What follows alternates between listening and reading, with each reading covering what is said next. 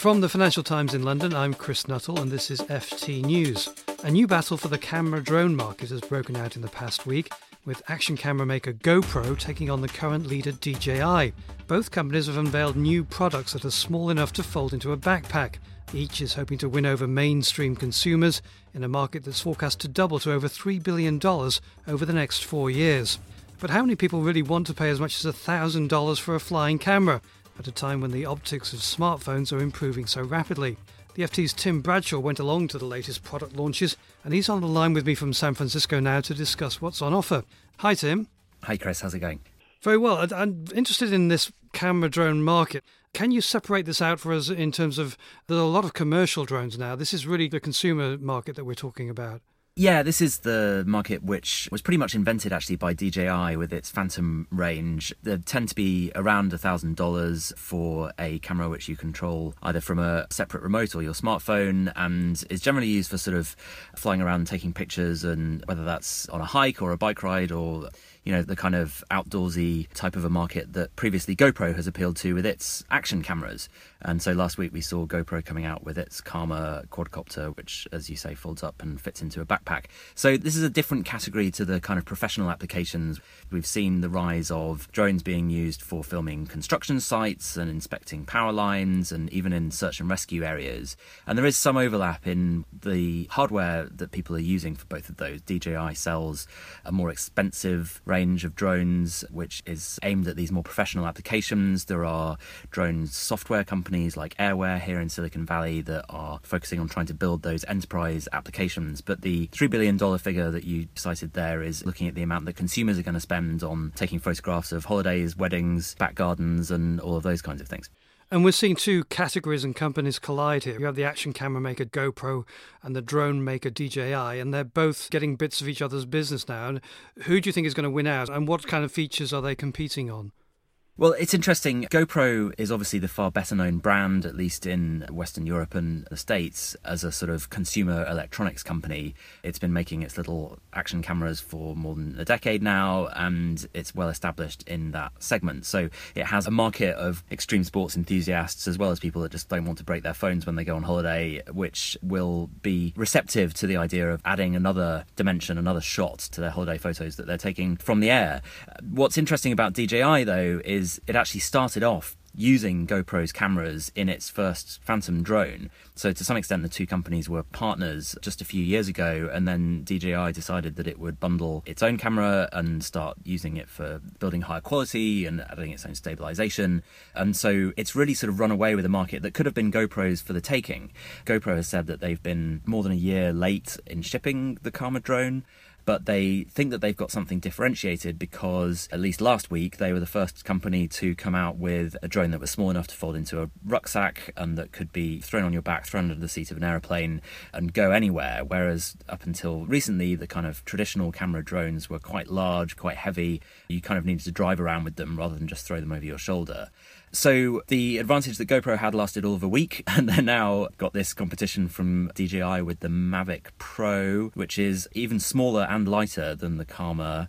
They both are about the same price, have similar sorts of resolution on the camera, but the Mavic has a lot of these more kind of advanced image recognition features that mean that you can control it with a gesture by activating the camera by waving at it, and it can also follow the user around, so you can put the controller down and run up and down the slopes for a bit as long as it doesn't hit any trees and those kinds of things. So the technology is moving very quickly.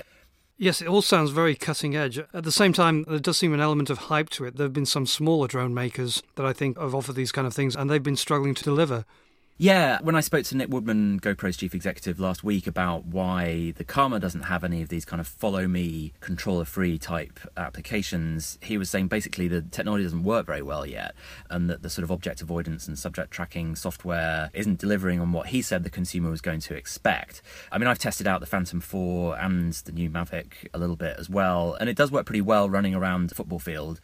I haven't tried it in the woods where there's a little bit more going on, but DJI seems to have done a lot to developed this technology a long way ahead of the competition. Some of that competition is, of course, coming from other startups. We've seen quite a few companies come through crowdfunding sites like Kickstarter, trying to raise lots of money to produce drones of their own. And they do seem to have a fairly patchy record. There was a very small pocket drone called the Zano, which raised a couple of £1 million on Kickstarter a couple of years ago and folded before it ever really shipped.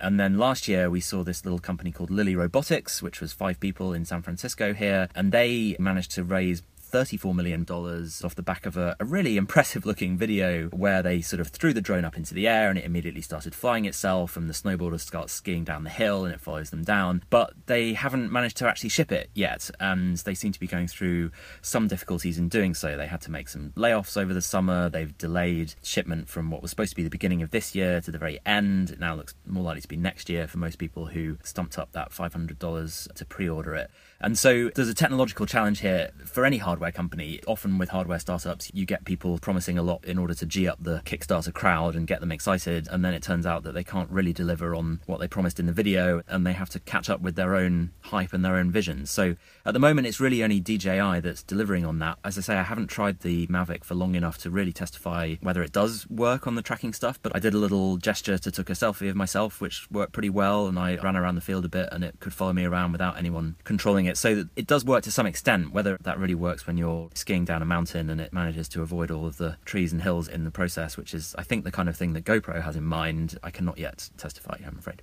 Well, the demand seems to be there amongst techies, but what about the mainstream consumer? The cost must be off-putting, and then I guess there's still issues of privacy and safety concerns about drones that ordinary people may have. Yeah, absolutely. What's interesting is that at the same time as the price points of high-end drones are hovering at around $1,000, there are actually some very cheap drones that you can get for less than $100 that you can throw up and fly for 10 minutes and take some fairly low-resolution footage. But I was over in China earlier this year, and there were people selling these things outside tourist hotspots, the same people basically that were selling selfie sticks. And it is basically an expensive selfie. What those cheaper drones don't come with is any kind of safety feature, and I think both DJI and GoPro are building in software which alerts you using GPS positioning technology to where you are and aren't allowed to fly. And there are also extra sensors which DJI and others are building in which prevent it from crashing into things so that you don't sort of end up taking anyone's eyes out, which is a very real risk with this kind of technology. The other problem, though, that I have, having tested a few of these things, is that the rules that the FAA over here have set out in the States, at least, are quite prohibitive in where you can actually find to fly one of these things. Any national park, which you would think of being as a very obvious place because there's not very many people and the scenery is beautiful, to fly a drone is actually off limits. And I've seen rangers come over and tell off people trying to launch one of DJI's Phantoms in picturesque spots around California.